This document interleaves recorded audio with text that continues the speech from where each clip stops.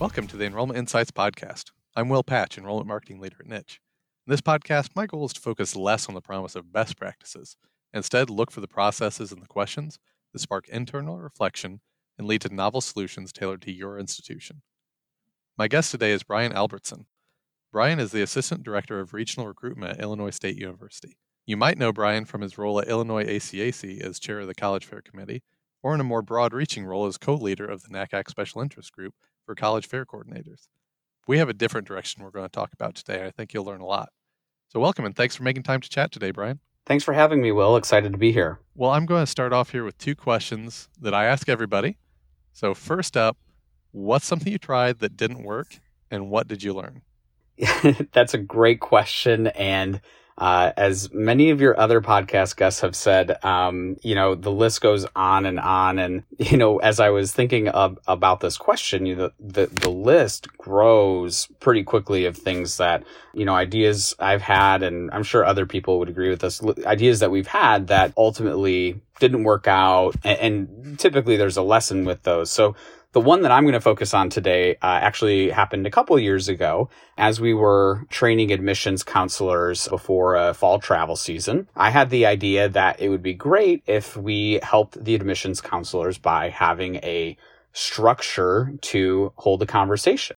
Through my research and through, putting some materials together, created an acronym for this structure. And, it was very laid out of, an introduction and, kind of a getting to know you and more asking about their college search. And then having some kind of ending to the conversation of moving them to the next step in the process, whether that's, to inquire, to apply, to visit. And as we started implementing it, I came to the realization that you can't structure conversations with students.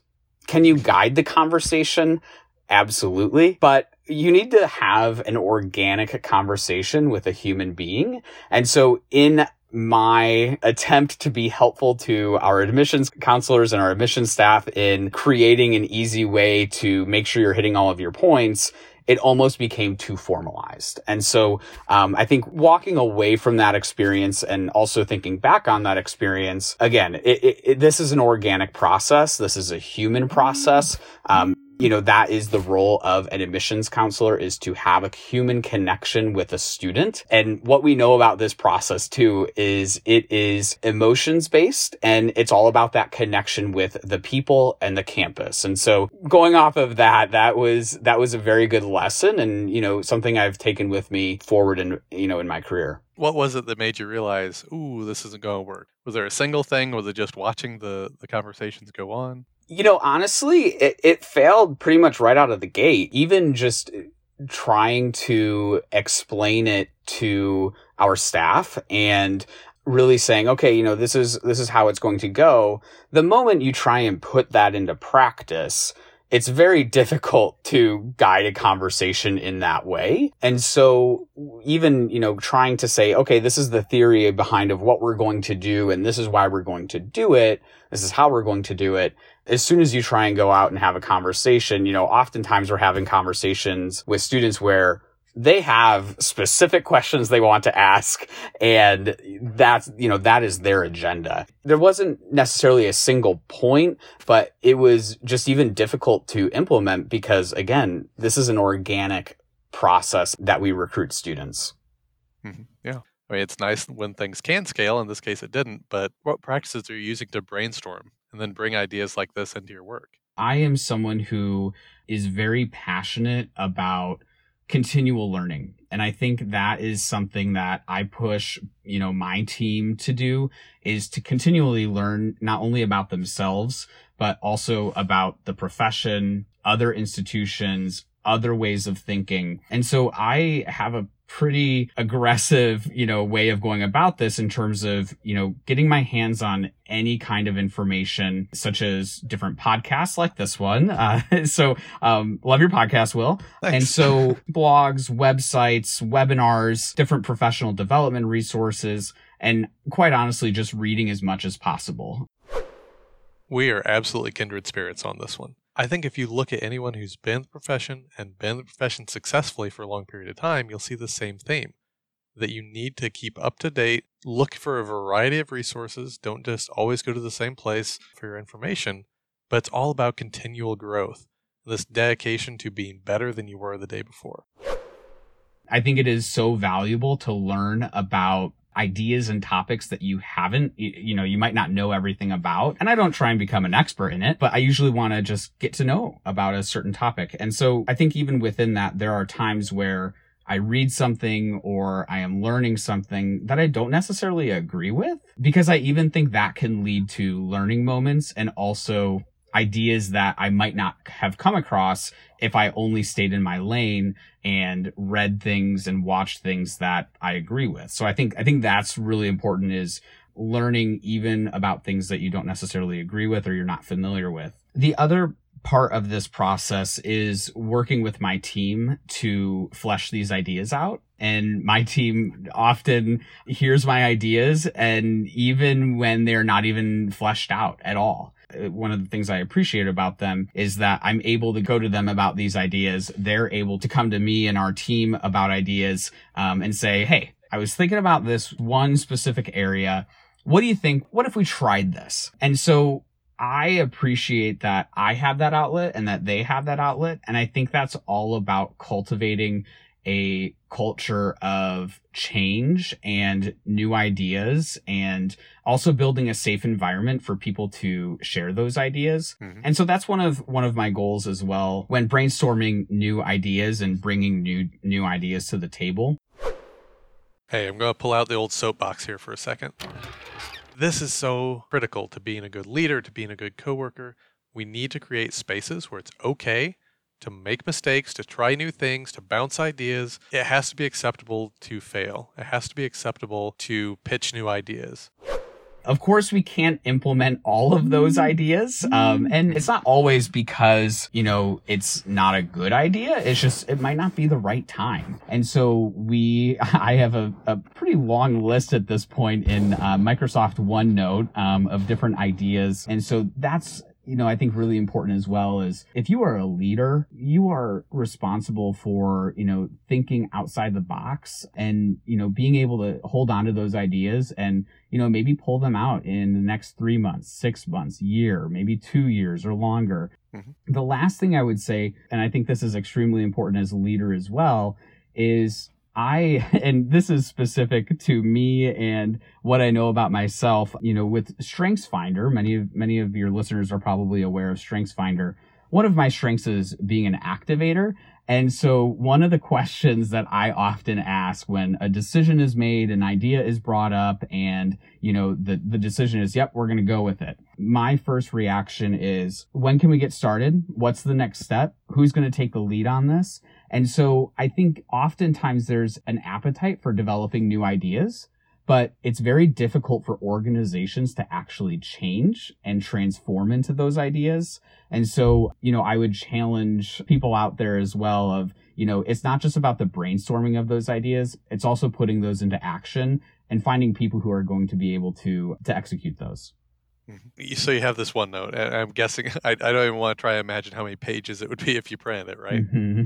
If you do want to start trying some of those new things and testing them, how do you know what you need to set aside that you're doing now, or what do we cut out so that we can do this new thing? Because I think that's a constant struggle. We can't keep adding things. Yeah. And Will, I think that's a whole part of assessment, assessing what you're currently doing, finding what is working, maybe what is kind of working, and also what's not working. We implemented Slate this fall, and so we were, looking for ways to simplify that process, find a way that staff are going to be able to go to one location for their email, text messages within our CRM, rather than having to juggle Outlook, Slate, different programs that we're expecting staff to go to. And so we kind of were able to say, okay, if we're able to implement Slate Inbox, that will cut out time from staff having to juggle multiple different programs. Make it a one-stop. Well, hey, talking about assessment, you have to know what you want to measure and you have to know how to measure it. And I think that is a nice segue into talking about goals. Yes. So when you work with staff, to set goals in general, how do you go about setting those goals? Is it all their goals and what they want to do? Are there goals that you're helping them set based on the potential and ability that you see in them? I love this question. I am a very much a goals oriented person, and that really was developed my time in graduate school. I've been doing that basically ever since. And it's kind of a yearly process where I sit down myself, think about, what are the things that we're going to accomplish as a team in the next year, and then being able to also give agency to my team to say, okay, what goals, do you see within yourself? And so it's more of a collaborative process, I would say, of while, I am their supervisor and able to provide organizational goals, I also want to be responsive to what goals they have in terms of their position and also their career. And so there's certainly times where a team member will have a goal that is specific to maybe learning something that's not within their skill set right now. Or there's a specific part of their role that they really want to focus on in this next year that they haven't been able to focus on previously. And so it really is a collaborative process in being able to, make sure that our team, but also they as a staff member are successful. I think there's really 4 core types of goals. And if you're not already doing this works for anyone. If you're working in marketing and enrollment and student services and K-12 and higher ed and grad school, this will work for you. So think about what are goals that are going to drive your institution forward. So thinking about your enrollment goals, your visit goals, your application goals. Think about what are your goals that drive your office forward. So what about new technologies, new processes? What's going to help everyone do their job better? What are the goals that are going to improve the student experience? So how are you going to be helping students navigate the application process, maybe improve their visit experience? And then what are your goals to improve yourself? What new skills are you going to learn? What new conferences are you going to attend? How are you going to help others? Because you're helping others, you're helping yourself. So write those down, keep them posted. Those will really help you. Yeah. For their goals that are more qualitative, how do you go about setting, here's how we're going to assess it, and then here's how we're going to make sure that you're supported in meeting that? The assessment of any goal is probably the most important part of goal setting at the get-go, is being able to then assess those goals. Because we don't know if we've been successful if we don't assess those. When we're looking at some of those qualitative goals or goals that are a little bit less quantifiable, one of the things I like to do is set different target dates for those goals. And this is something that, I've done, on and off, and I've come back to it because I just think it is so important in being able to, on a more consistent basis, align ourselves with what we said our goals were, but being able to go back and say, okay, how am I actually making progress towards these goals? And am I on pace to meet this goal by the end of the year, whether that's May 1st, June 1st, July 1st in your calendar? Those check-ins are especially important when we're talking about newer staff. Entry-level staff, they are working every day to answer the phone, do the email, the different tasks you're tasking them with. But how do we make them successful by aligning them back to the goals that we set for them in the first place? I know one of the types of goals that you work with your team on are DEI or equity goals. What are they, I guess, first, and why have you started including those? I'll start with why I started including them. First and foremost, I want to put out there that by no means am I an expert in this area. And also, I am an unfinished person. I am still learning every day in the areas of diversity, equity, and inclusion. And so the reason why I started this, this practice of including diversity, equity, and inclusion goals for my team as well as myself really came out of this summer. After the killing of George Floyd and others, I thought, what is it that I can do within my control to make a difference? And I think oftentimes when we try to make a difference, we try to do a lot. We think about changing the world and, making a wholesale change or, a huge transformational change. but it might be better to maybe start on a smaller scale. And so kind of going back to that StrengthsFinder activator strength of mine, I said, okay, I need to do something. And so really what I found is including these goals is one way that I can make a change for the better. And so when we think about those goals, we're trying to bring the macro down to the micro, and how can we make those changes? And if anyone's familiar with chaos theory, you may be familiar with the butterfly effect. What that butterfly effect asserts is that small changes will ultimately have a larger effect. And I think that is super important when you're thinking about goals in general, is what small changes can I make within what I am doing to affect change on a larger scale. So one of my favorite books that discusses the chaos theory and butterfly effect, if you want to kind of go in a little bit of a deeper dive into that area, is Margaret J. Wheatley's Leadership in the New Science. And two of the main tenets within that book is really that everything is connected. And so again, thinking about what happened in the summer, how can I be, I am connected to that, and how can I find a way to make changes? But then also chaos and change are the only way to transformation. As I think about transforming the world, doing the butterfly effect, making small changes on a level is ultimately going to help. And so that was kind of how this came about. That was an extended answer to that. But as, we think about what diversity, equity, and inclusion goals are, it is finding ways to become more culturally responsive, also culturally sensitive and understanding of people from diverse backgrounds. But it's also looking at ourselves and understanding who we are as human beings and how we impact others. And then I would say the third area would be the areas of looking at your organization and the processes within an organization and being able to look at those and say, okay, are these the most inclusive ways that we can be having a process work? Are these inclusive types of programming opportunities or communications that we're sending out? Or those are a few examples of ways that these diversity, equity, and inclusion goals can be implemented. Again, whether that is becoming more understanding and educating yourself, also self-reflection, and then the organizational and process-oriented ways of looking at this. Would it be helpful to, talk about specific DEI goals at this point? That's exactly what I was going to ask. Okay, perfect.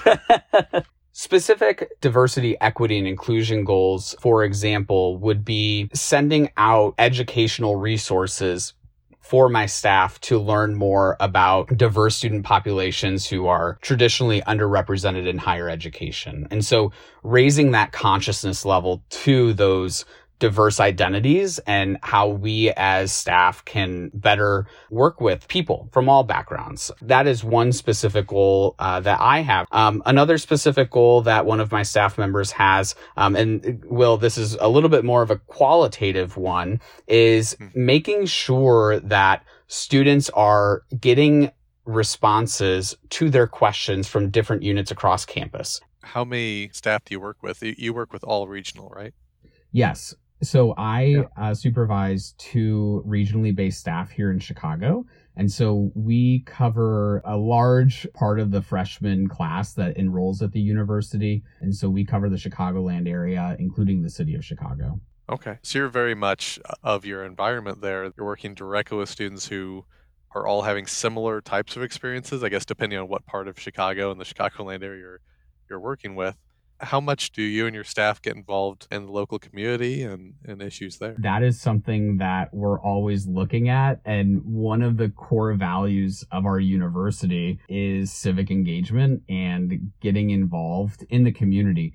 One of the ways we've started to really bridge that gap between even Illinois State University, as a team in Chicago and in the community is getting involved with community-based organizations. They have been great partners in helping students not only apply to the university, enroll at the university, matriculate, and eventually graduate from the institution. We have really put in a concerted effort over the last year or so to really start to build those partnerships up, because we know that what happens in the community will also affect what happens with admissions and enrollment at the university. And so if we can plug ourselves into different community-based organizations throughout Chicagoland, we're going to have a really good idea of, how that might be impacting higher education overall, but also what's happening with, students at the university. So how do you make sure these goals are actually measurable and actionable, and they just don't exist to allow staff to pat themselves on the back? Yeah, we need to make sure that goals are measurable and that they're also met. One of the ways, of course, is quantitatively. And so some of our goals, for example, outreach to different underrepresented groups, we're able to track that within Slate, our CRM. And so that's a little bit more of again, an easier way to track that information. But also one of the ways that I like to assess that is through a qualitative piece at the end of the year, ultimately. And that's more of a final kind of evaluation of meeting the goals. The way that we get there, though, again, we're taking checkpoints throughout the year. And so we are doing a once a month goals review. And it's not, saying, okay, what have you accomplished? A harsh look at that, but it's just saying, okay, how far along are you with this goal? And where do you need to spend a little bit more time? As we've been doing those, we've been able to say, okay, you've made really good progress within this area, but maybe we need to focus on another goal, or maybe we need to pivot with this goal. Maybe this goal can change. And I think that's a really important too with goals in general, knowing that you can change them, right? If it's not meeting your needs, or you may find a different need, it's pivoting and being able to update those. So at the end of the year, I love asking my staff, for more qualitative feedback on how they feel that, they have made progress towards their goals. And so they do a self-reflection activity. And then essentially I would provide feedback as well based on those goals. But I think those monthly check-ins are especially important when thinking about the assessment and the ongoing assessment. We talk about strategic plans often, and the typical saying is strategic plans shouldn't be placed on a binder on a shelf somewhere. They should be living, breathing documents. Well, so should your goals, right? And so in my home office, I have my goals hanging up and you can see them. And so even when I'm coming back from lunch, when I'm coming in for the day, I'm viewing those goals and being able to look at those and have them top of mind. And that's what's helping you be successful in attaining those. So wait, you're telling me that you shouldn't have a strategic plan and then 3 to 5 years blow the dust off of it and just update some things?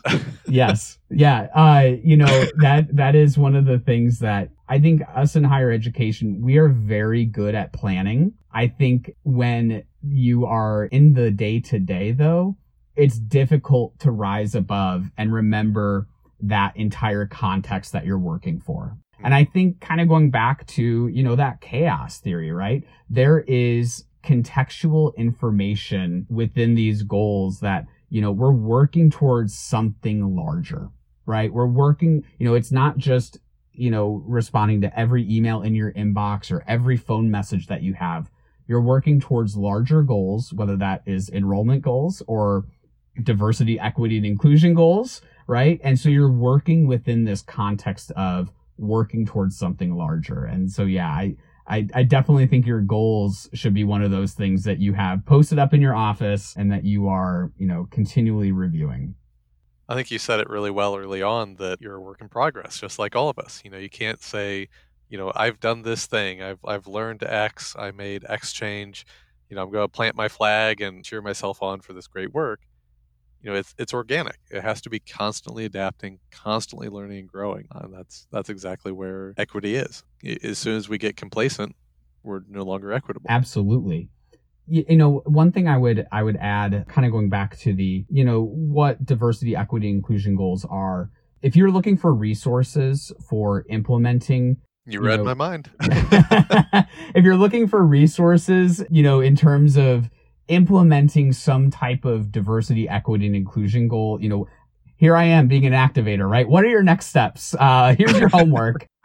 The way that I started to create a framework for these was through ACPA and NASPA. They are the two main student affairs professional organizations. And by trade, I am a student affairs trained professional in admissions, which are sometimes rare to find. And so they have these professional competency areas that are really good at helping provide framework for professional staff. They put them into different domains, essentially. Diversity, equity, and inclusion, and that's what they called it when I was in school. They've since changed the name in the most recent edition, which is now titled Social Justice and Inclusion. And within that description area, they're talking about is this competency involves student affairs educators or higher education staff at large, who have a sense of their own agency and social responsibility that includes others, their communities, and their larger global context. And so I think that kind of falls right in line.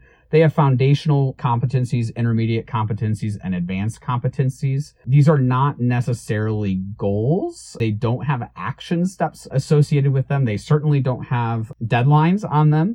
So this is just a place to start. I'd recommend you take a look at that, and we'll include that in the resources for the podcast. But, I would take a look at that, try and think about what ways can I put in some quantitative or qualitative goals within this framework. And then, set some check-ins, set some deadlines of when you want to have those goals completed. And then also, like you said, Will, like it's not just a check mark, right? These are things we're always working towards. Yeah. Well, thank you, Brian. This is, I like the homework. You make my job too easy. Yeah. If someone wants to follow up and say, hey, I'd love to learn more about those. Can I talk to you some about that? How can people get in touch?